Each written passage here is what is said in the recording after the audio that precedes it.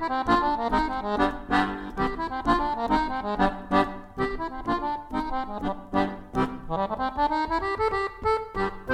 evening. I hope you are well.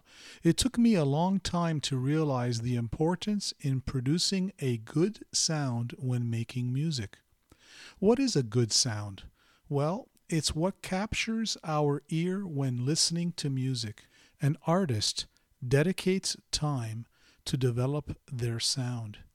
As your sound grows, so does one's ability to express an idea develop also, so that the artist taps into this sound to offer and contribute something magical and mysterious, inspiring and unique, truly an uplifting experience.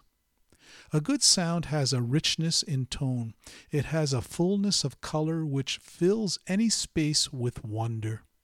I remember attending a concert where my accordion teacher, Joseph Macharolo, was invited to perform. It's not the first time I had attended a performance by this remarkable teacher and performing artist. At the end of the program, I approached Joe to offer my congratulations on a superb performance. I shared a few words with him and commented that I was amazed at the sound he produced, which projected with such clarity and control. Every note in every passage had purpose and fullness of sound. It felt right as I listened and witnessed extraordinary artistry.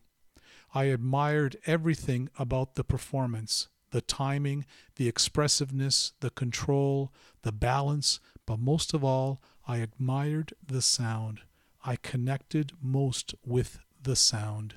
When I was working with my students studying music in high school, I would strive to encourage them to pay attention to the sound quality of every note they produced.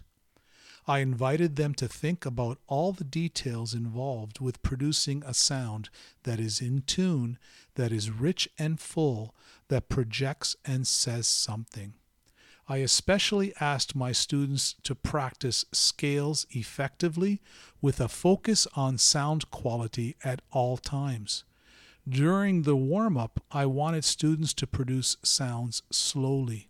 Further, I would encourage all my students to listen to master performers, to record that sound in their head so that when they were playing, they could have something to imitate and match.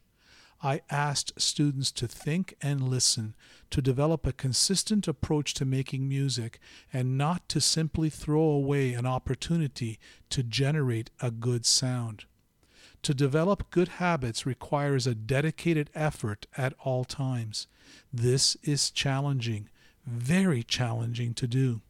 I believed that if you practiced every day with this primary goal, the technique and accuracy would develop also, that your good habits in practicing would transfer to all performances naturally. Today, I continue to remind myself that the most important feature to my playing has been and should remain on this very impactful ingredient, the shaping of sound. So in order to develop a good concept of sound, one must continue to listen to other performing artists to appreciate that we can access phenomenal examples of artistry. There is so much mechanical steps to producing a good sound on the accordion or any musical instrument.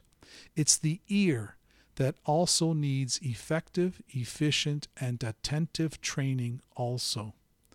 The performer must know what to listen for and then work through the mechanical steps involved to producing every sound with richness.